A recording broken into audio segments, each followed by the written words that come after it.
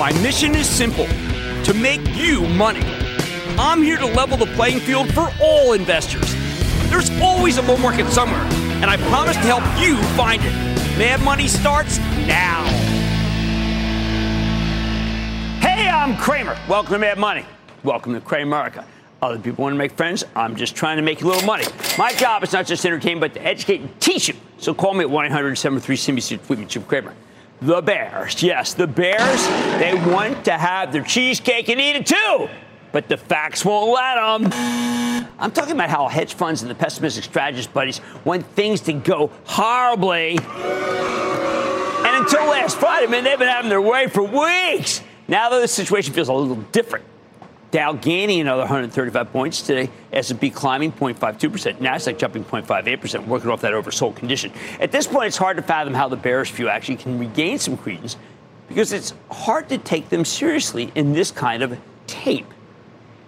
Today's typical. We know that there's been widespread concern that whole regimens of supplemental food for your body, Cheesecake Factory, will be crossed off the collective consciousness of the American public by the GLP-1 diabetes/weight loss drugs. That's Ozempic and its obesity twin Wegovy from Novo Nordisk and Mounjaro from Eli Lilly.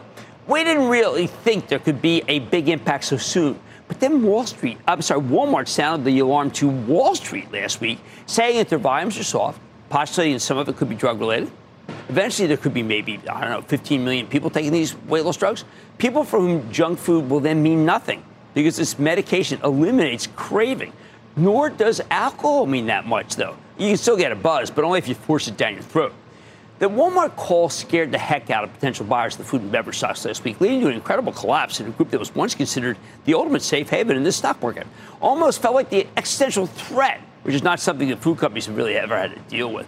Now, it might not have been so palpable if it weren't for the worst decline in bond prices in my lifetime in a short period of time. Interest rates shot up at a pace so fast, it was actually, your head was spinning. It was so hard to fathom. When I was doing a signing for my wife's mezcal called Fosforo at a terrific ShopRite in Middletown, New Jersey this Saturday, a club member said, Jim, you just don't talk enough about the bonds. So you know what? Let's go there. As long as interest rates are going higher, it is very difficult for the stock market to rally. Why? First, because every stock's going to be rated against what's known as the benchmark 10-year Treasury. You don't want a stock with a 3% yield like so many of the food and beverage stocks if the 10 years give you a 4.65% with no risk as long as you hold it to maturity. There's no money back guarantee in a food stock. As bond yields go higher, they inherently become more attractive versus stocks.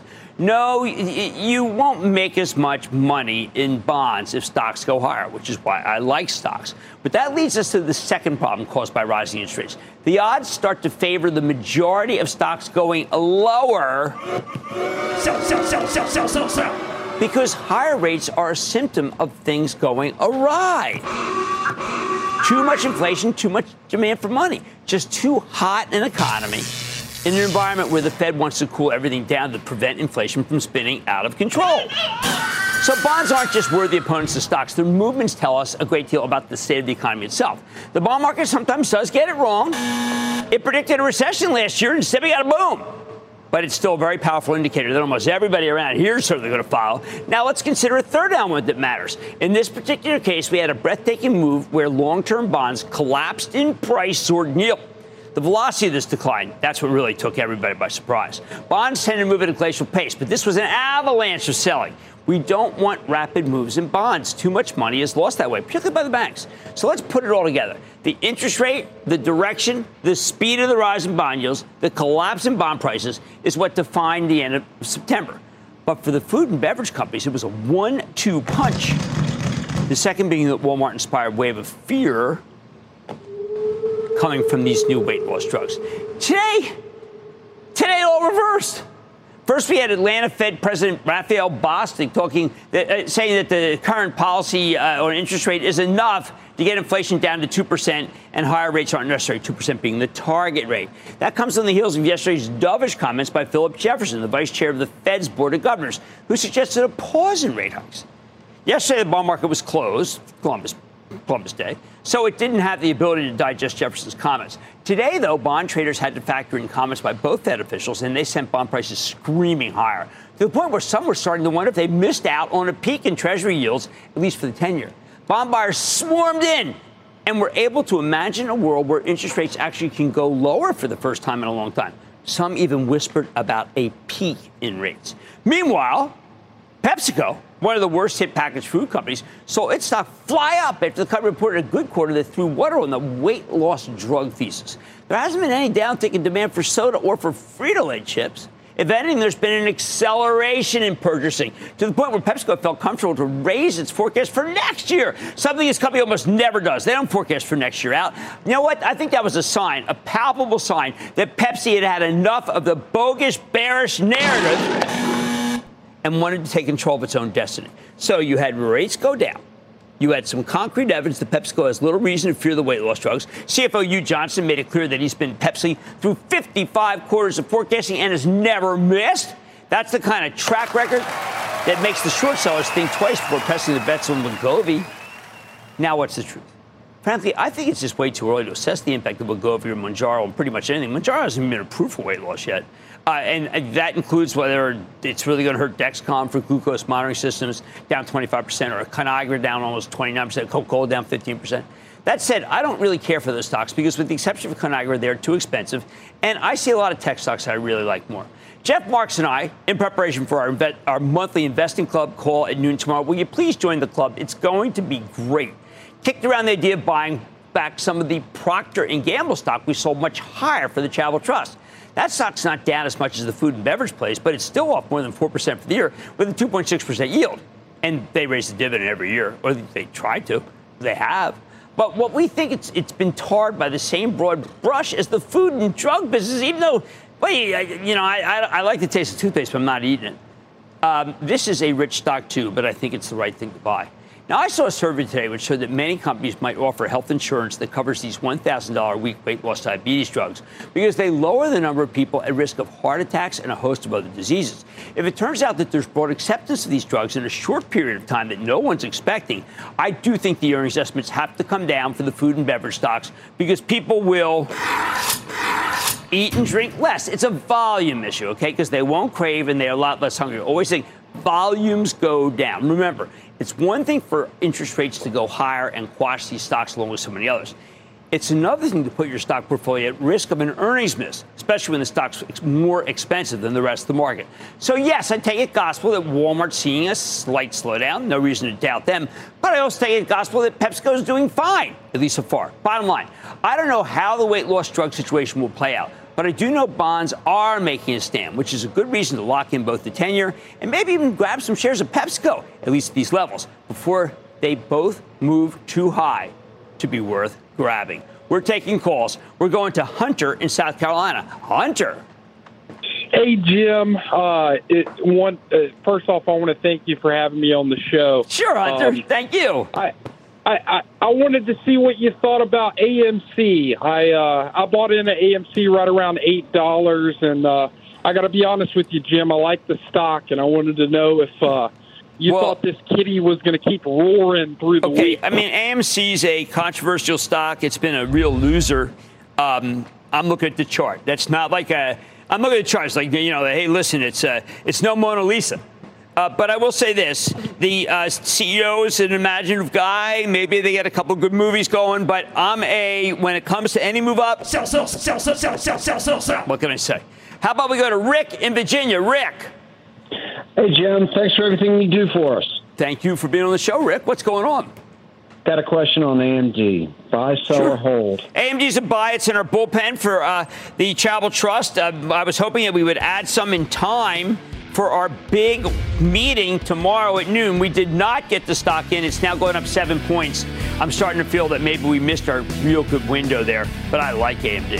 All right, I think there's a good reason to lock in both the 10-year and some shares of PepsiCo at these levels. I actually like PepsiCo more than the 10-year before they move too high to be worth grabbing. On Mad Money tonight, the used car cohort was one of the hottest in the midst of the COVID pandemic, but with demand seemingly cooling, where does a company like CarMax fit in?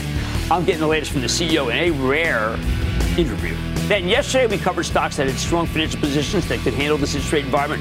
Hey, how about today when we pick a couple of losers and tell you how dangerous they could be? I'll reveal it. And a shark is swimming in the New York Stock Exchange. Don't miss my exclusive with the one and only Damon John hear more about the important work being done for a cause that I celebrate called Black Entrepreneurs Day. So stay with Cramer.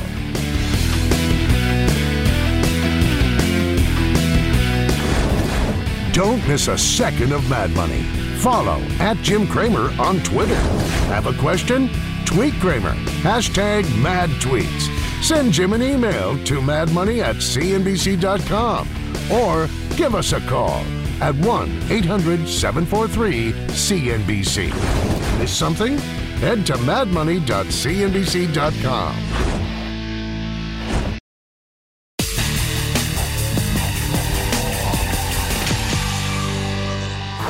All right, we've got a treat for you tonight. What do you make of the used car market now that interest rates have soared over the past couple months? And we got that UAW strike.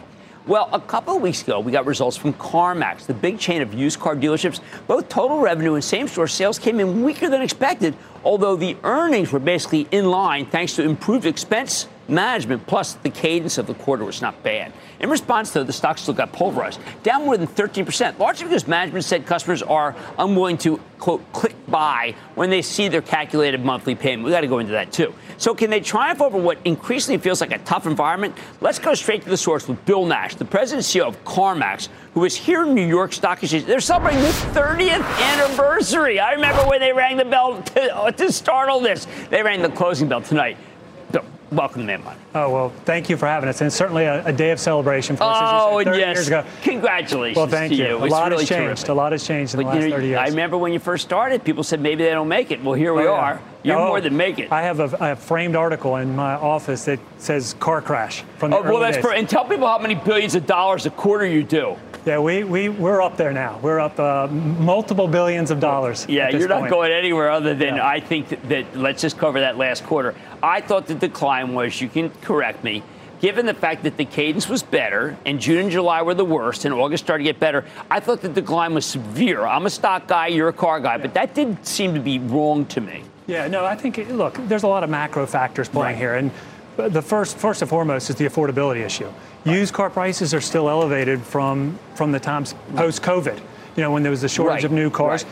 Compound on top of that, higher interest rates that have been going up, plus just the inflationary pressures that consumers are facing on other things that they buy every day. So there's no doubt there's an affordability issue. That being said, to your point, we feel really good about the sequential progress that we're making. We feel great about the cost control that we've been going after as well. And our big task is just making sure that we have plenty of inventory that consumers want that's at an affordable price, while also making sure that we get them connected with the right lender to give them the best payment. Right. Now, that's something that's important because the rates for car loans, we've seen them go up substantially. Absolutely. So that has to hurt people who are buying a recent model as opposed to, say, 6, 7, 8 years, which might help them. Well, whether you're buying a newer model or an older model, interest rates are up. Interest rates are the same. Absolutely up. And it's impacting top credit customers, but it's also really impacting, lower credit customers. Even though the cars are much less in price here because it's a monthly payment. They're still, even the older cars still cost more than they did. Yeah, absolutely. Now, I don't know the number of variables you have. Now we have electric, okay? Yeah. We have a Fed that has just been on taking, we'd say, longer, higher. But you also have a UAW strike. Yes. How do you manage your inventory? Yeah, no, it's a great question. I think as far as the UAW strike, it's a little early to tell the impact it's going to have on the business. It really depends on how long it goes and if there's going to be an expansion. We certainly are monitoring the impacts not only on inventory but also on parts, because obviously we have to build cars to bring them up to the CarMax standard. So that's absolutely something we're going to be continuing to monitor. But at this point, it hasn't really played into the overall industry. Now, you did see some better numbers at the end of the quarter. So what happened in June and July that was so horrible versus August? Well, I think what you saw June and July, you actually saw some depreciation happen. That's what it was. And it was. I would call it more robust depreciation. It's not your normal seasonal depreciation. You said absolutely steep on the call. Yeah. So if I looked at May, June, and July, it was, let's say, $3,000. You just don't see that amount of depreciation in such a short period, and that has a lot of pressure. It pressures wholesale values. The good thing is when you see depreciation like that, it starts to bring the cost of cars down. So while it's tough in the short term for the industry, it's good, I think, overall, because, again, you want the prices to continue to come down. What kind of digitization you have that you can factor in, say, Manheim as this index, and you have +1 in September after being down a couple months before. I mean, it's every day the value of your lot changes. Yes, you have to be nimble. You have to be nimble. And, you know, I go back, 30 years ago, we were leveraging technology back 30 years ago.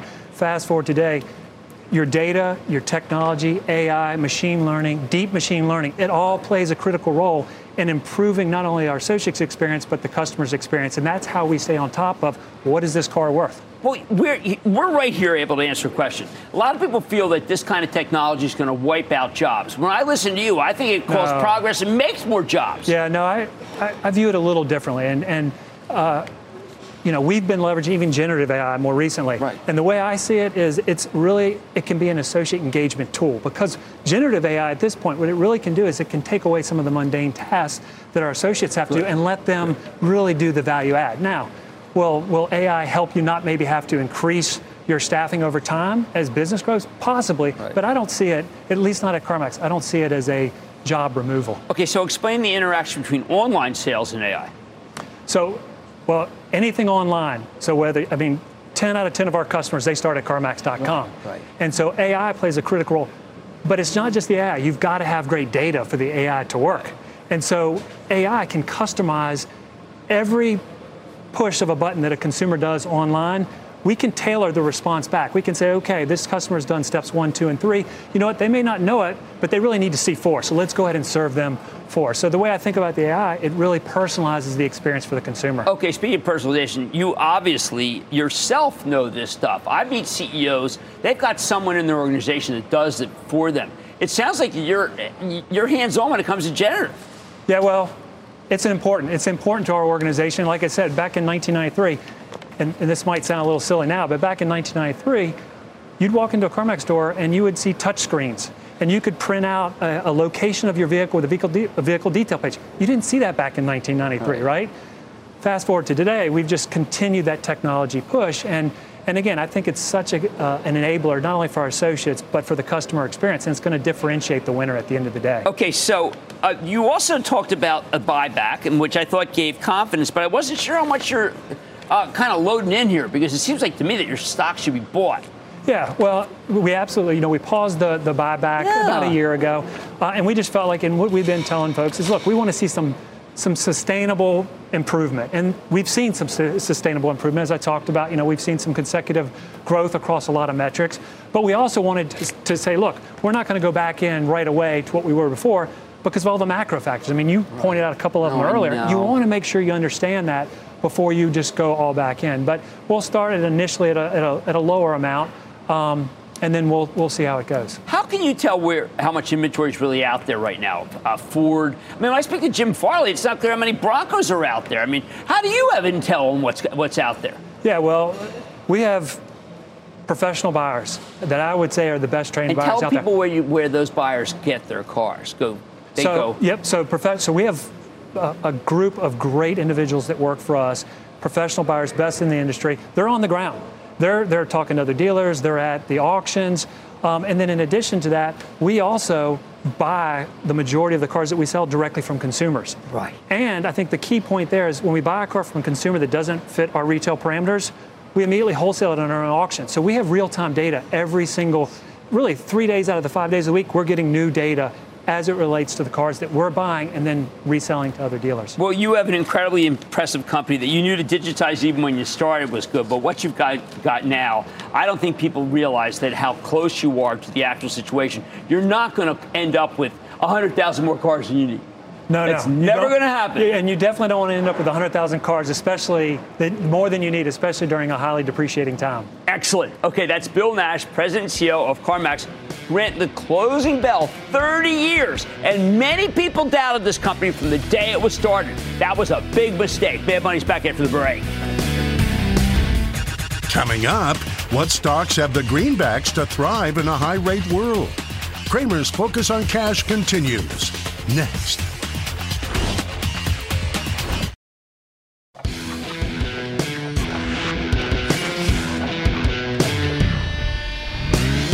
Like I told you last night, the rapid rise in interest rates has changed the calculus of this market. It's no longer safe to own the stocks of companies that rely on financing because borrowing money's gotten a lot more expensive.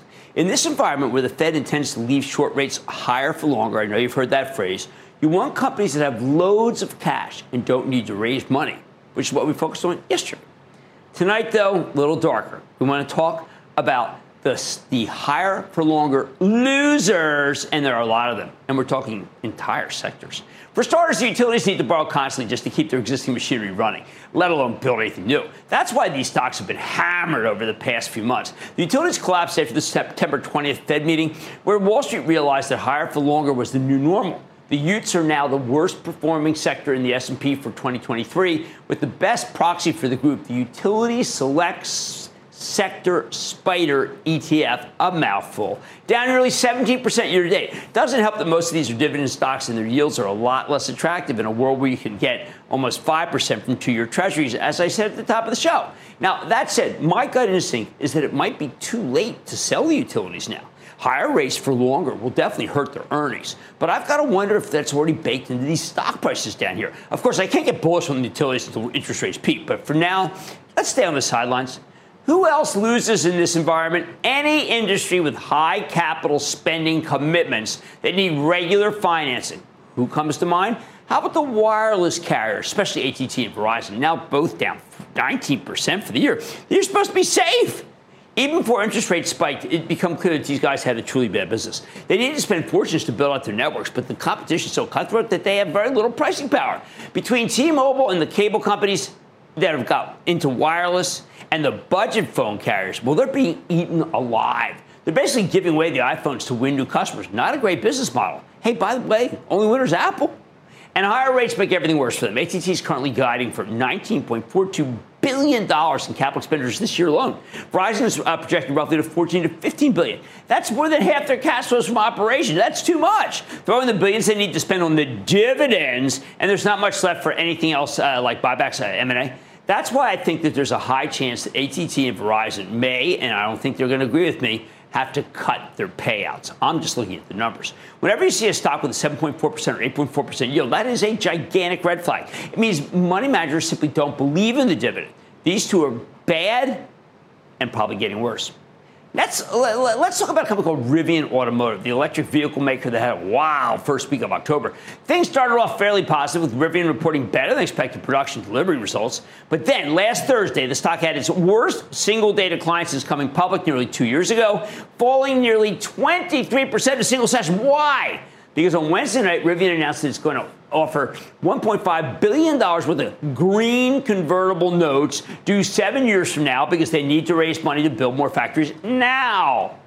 That hideous sell-off might seem extreme, especially because Rivian ended up getting a pretty good interest rate, 3.65%. So what gives? Well, the interest rate's low because this is a convertible bond. We have to spend some more time talking about converts, meaning that under certain circumstances, the bondholders can turn them into stock, including all the other shareholders in the process. Shareholders just hate being diluted, so a lot of them sold. Rivian shows us that even creative financing solutions can be poorly received. So in this market, you're taking your life in your hands if you invest in a company that can't fund its own spending internally, which is why I always talk to you about how I don't want to recommend stocks of companies that are losing a lot of money.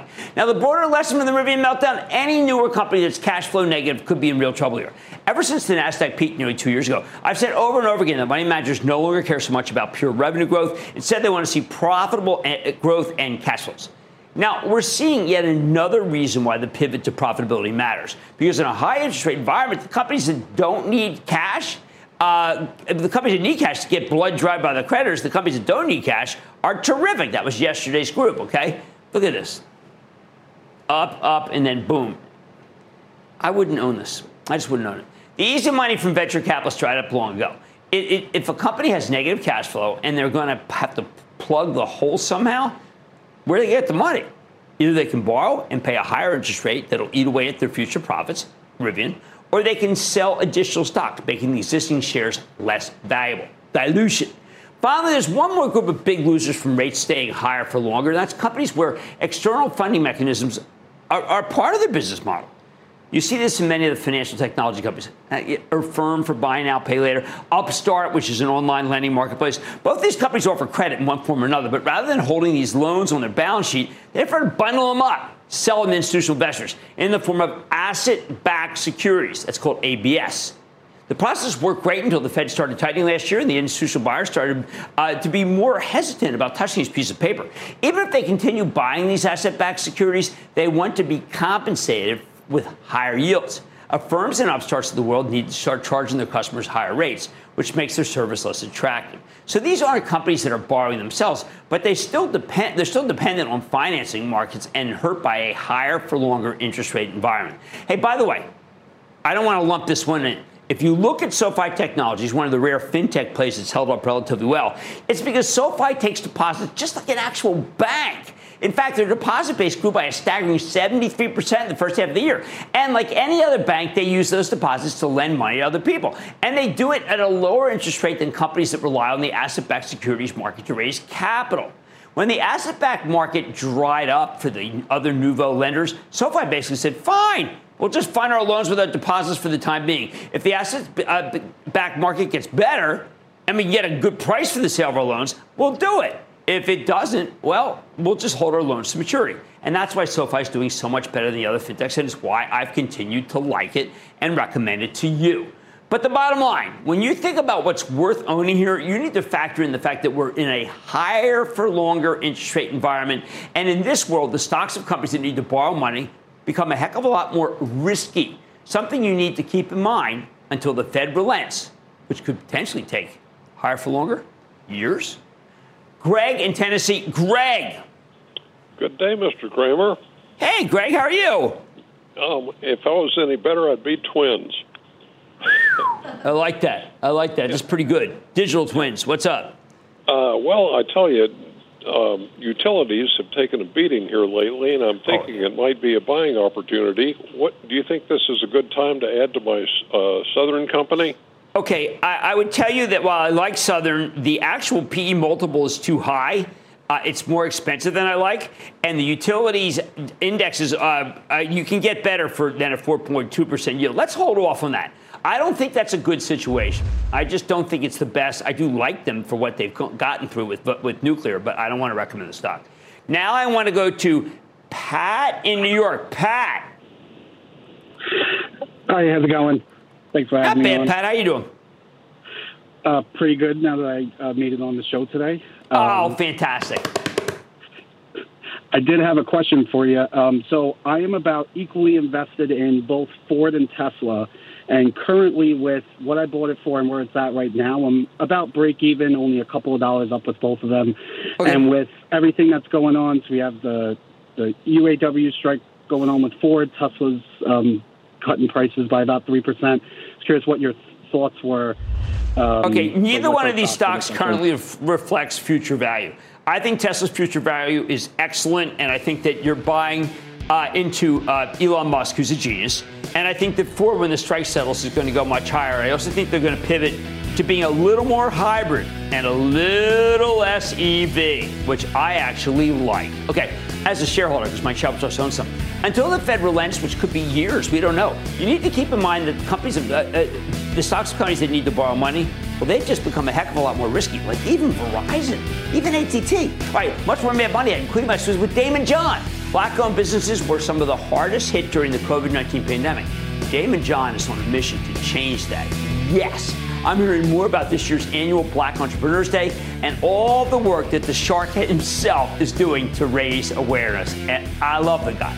Then yesterday, Miles in Florida called him with a question about U.S. Bancorp. So tonight, I'm updating my thesis on that name, giving a little more color, and others in the financial cohort to help you wrap your head around this tape. And, of course, all your calls rapid fire in tonight's edition of the Lightning Round. So stay with Cramer.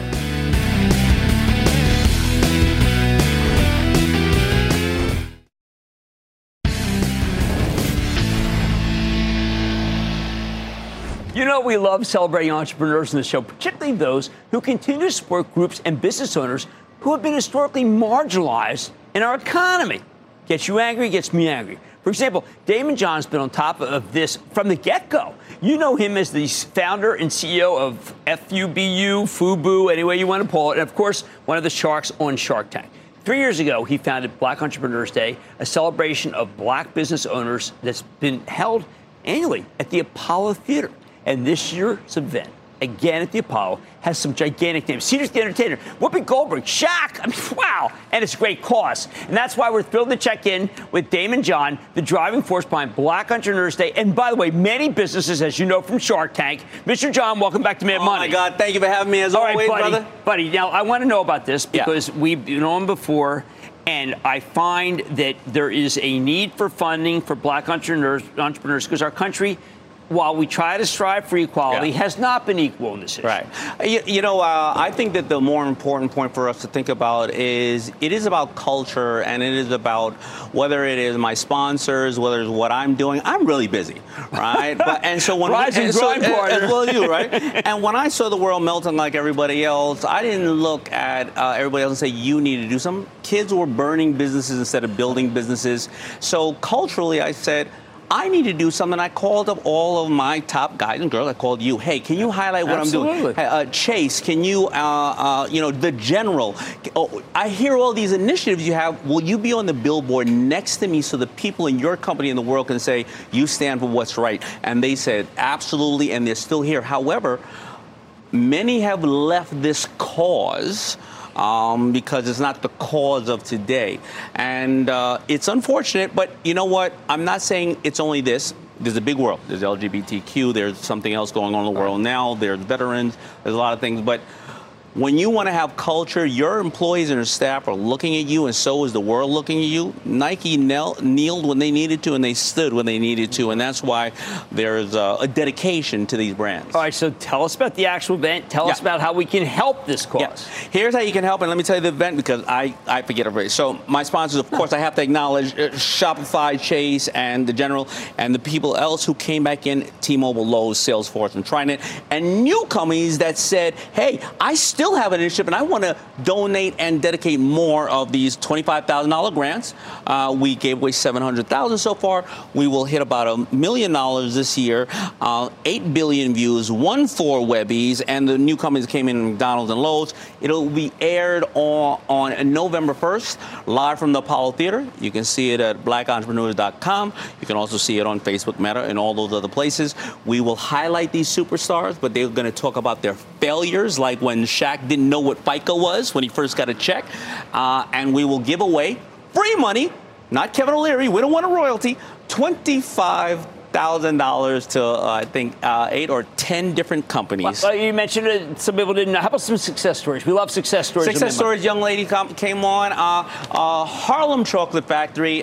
She was struggling during the pandemic. Now she's opening in JFK Airport, right? And why? Well, because not only did she get the needed money to stay open, but other people saw her, wanted to support her. And you know what? The people over at JFK said, hey, I want a minority company. Good, in because here. they've got a lot of the ritzy businesses there. And I would like to, a lot of us, when we hear those names, we say, oh, you know what, I feel better about going to McDonald's than the other guy. Yeah. That's how we feel. Oh, JP Morgan, you know what, I like them more. And that's okay with you, right? It is not sexy to talk about how they're helping people. It's sexy to talk about when somebody does bad. Right. And with companies today, it's hard to say, how do I have a unique voice in some of these communities? Well, you know what? Have somebody that's a representative here and in these other communities, so it's an authentic voice. You take affordable steps, and you don't throw campaigns out because, it can come back to you in the wrong way. And I love the fact that these people not only are supporting in this way, but they've had resources in their system prior to George Floyd. T-Mobile says, hey, you have Magenta Edge, and here's how you can get all these resources. Chase, here's how you do it. Lowe's, here's how you do it. So great people walk and talking the talk. Great people. Marv Ellison's he's a gent.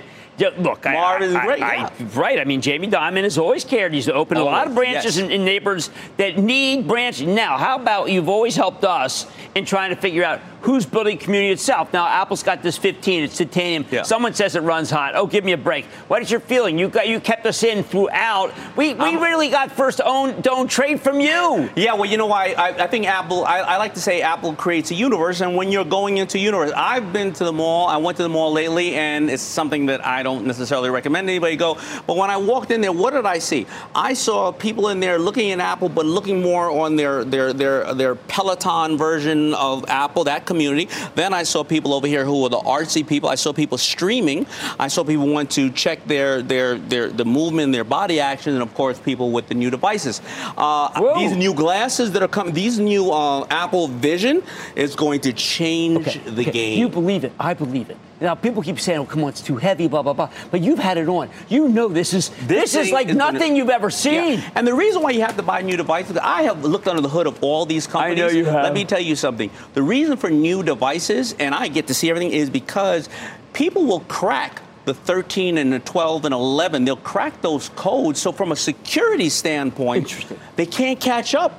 Right? Because it's just been issued, right? Yes. And if you look at all this changing AI, well, what's going to happen? Your device needs to be caught up with what is happening today. The hackers are everywhere, as we know. Yeah. Now, one last thing.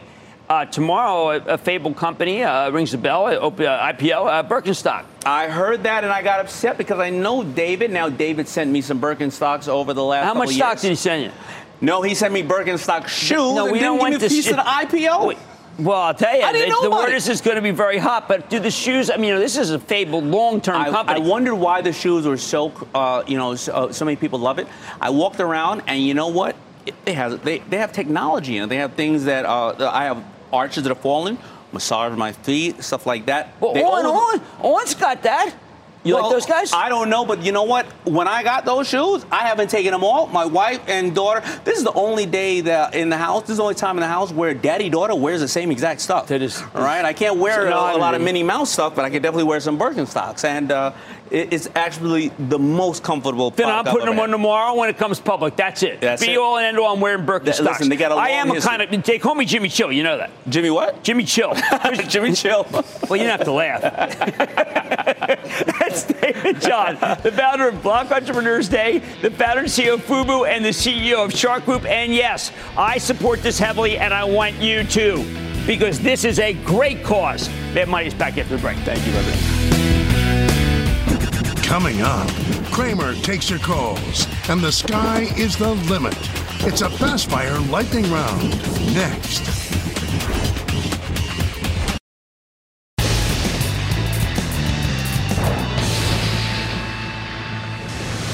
It is time. It's time for the light round. Back to our goals. When I say Mr. Stock, the Bob Bucks, if you go to another court, you're going to play this out.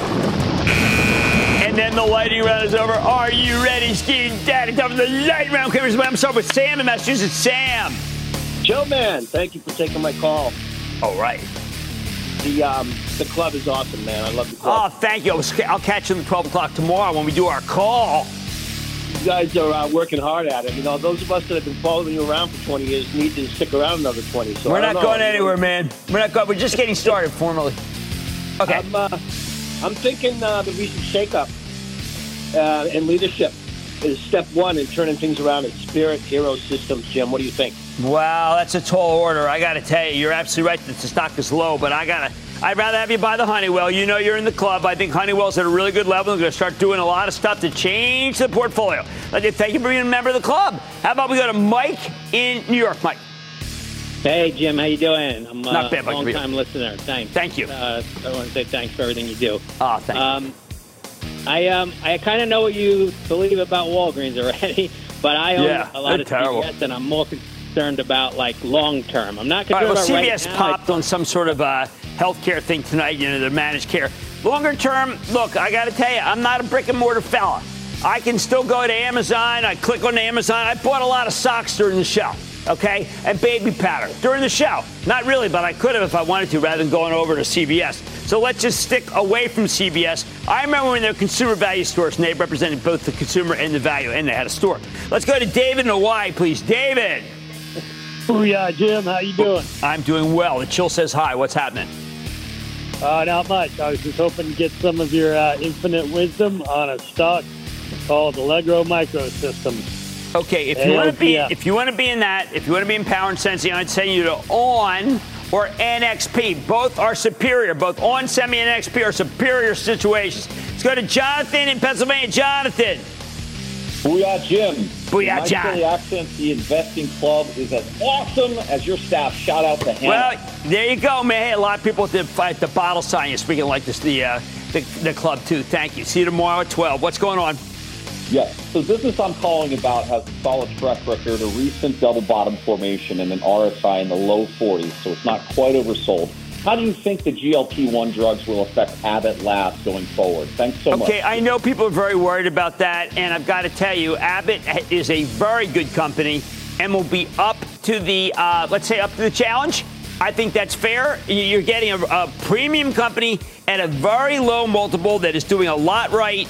I'm okay with Abbott at 97. Now let's go to Carolyn in Florida. Carolyn. Hey, Jim. How you doing? I'm doing well. How about you? I'm doing great. Thank you. I'm a long-time listener, second-time caller, and my question is about Viking Therapeutics, whether it's a hold or a sell. Very good spec. It's a very good spec, but you have to understand it can be wiped out or go up a lot. I kind of like those situations. Let's go to Tom in Pennsylvania. Tom. Yo, Jim. Yo, Tom. Hey, I just wanted to say you guys are doing a great job in there. Quick question for HLF. What are you thinking? I think that ship has sailed, frankly. I'm moving on from that one. Let's go to Taji in Nevada. Taji. Ooh, yeah, all the way from Reno, Nevada, Cramer. Been there, loved it. What's happening? This stock and underlying commodity lithium have taken it on the chin, due in part to the UAW strike. Can buyers of James Dine's favorite ALB expect to be drinking upstream from the herd at these prices? Albemarle, buy, sell, or hold. Okay, I'm a seller because Elon Musk has said that he doesn't like that business. And I'm not going against Elon no matter what. I've already been in a death match with that guy. I'm not going back. And that, ladies and gentlemen, is the conclusion of the Lightning Round. The Lightning Round is sponsored by Charles Schwab.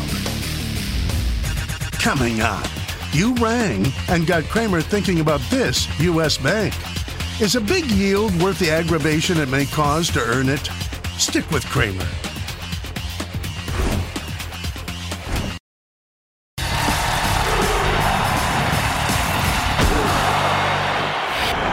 Yesterday, Miles in Florida called with a terrific question. He wanted to know what I thought about U.S. Bancorp. Now, for a moment, I reverted to my old thinking. The last time I really dug into U.S. Bancorp was in 2018, when the Super Bowl was held at U.S. Bank Stadium in Minneapolis. The Eagles were playing the Patriots, and I couldn't help but look over the file on the stock. I said it was a terrific growth story. But then I realized that in the end, U.S. Bancorp is a bank. And right now, bank stocks are no good. They struggle every day, so it's tough to get behind them, and they certainly have very little growth. One of the things that made this stock attractive was its nearly 6% yield. But you can get almost that much from Treasuries, and as long as you hang on to maturity, you know you're going to get your money back from Treasuries. U.S. Bancorp, no money back guaranteed. Think of this year. I mean, kind of honestly, this has been a terrible year. Silicon Valley Bank, which I mistakenly recommended based on its long history of catering to venture capitalists, got blasted. Kingdom Come while it was putting together a deal that could have saved the institution. Then on the heels of that needless obliteration, the Stooges at First Republic, known for their prowess in investing, invested terribly. And it too succumbed to the Grim Reaper. Ever since then, you've had to avoid the banks no matter what. The scrutiny is just too great and the liabilities too outsized for anyone to handle. All the regionals have been crushed, and many now have large dividend yields. Now, something that is often a red flag, because Wall Street thinks that means the dividend could be cut. Tomorrow, we're going to be holding our monthly meeting for the CNBC Investing Club, where we will speak and then answer your questions at noon. This time, we're changing things up a little bit. We're talking about what needs to happen for certain stocks to go higher. Stocks like Morgan Stanley and Wells Fargo. For the former, we just need investors to recognize that this company, first and foremost, is now an asset gatherer that advises individuals. Very little credit risk, which presumably should give it a higher multiple versus the pure banking stocks. Yet even with a 4.2% yield, Morgan Stanley's been pummeled to no end. Meanwhile, Wells Fargo, which seems to be hit with endless penalties, just can't get any traction at all. Even after announcing a monster buyback in July, although they're being very cherry right now in buying. I'd argue it's incredibly undervalued versus its growth rate, but the market's yawning. Now, you could argue that if our government allowed more mergers, we could see some takeovers that would make the smaller banks worth owning. But I keep thinking of TD Bank's failed attempt to buy First Horizon for $25 a share, a deal blocked by our authorities, and it fell through, leaving First Horizon, an excellent bank, now trading at a pitiful $10 and change. It was going to go out at 25. Look, the saving grace of the banks is that their stocks aren't coming into earnings season with a full head of steam. But the bad news is, why the heck should they have any steam whatsoever? It feels like nothing good ever happens for the bank stocks, and I don't see that getting better with interest rates soaring and credit issues popping up everywhere. Interest rates have to go back down for these to work. Why does it matter so much? Because there are hundreds upon hundreds of these bank stocks, and they color the tape more than people realize. Unfortunately, I think they'll keep coloring it red, not green. I'd like to say this is always bull market summary. I promise I'll find it just for you right here on Mad Money. I'm Jim Cramer. See you tomorrow. Last call starts now. All opinions expressed by Jim Cramer on this podcast are solely Cramer's opinions and do not reflect the opinions of CNBC, NBC Universal, or their parent company or affiliates, and may have been previously disseminated by Cramer on television, radio, internet, or another medium. You should not treat any opinion expressed by Jim Cramer as a specific inducement to make a particular investment or follow a particular strategy, but only as an expression of his opinion. Cramer's opinions are based upon information he considers reliable, but neither CNBC nor its affiliates and or subsidiaries warrant its completeness or accuracy, and it should not be relied upon as such. To view the full Mad Money disclaimer, please visit cnbc.com/Mad Money disclaimer.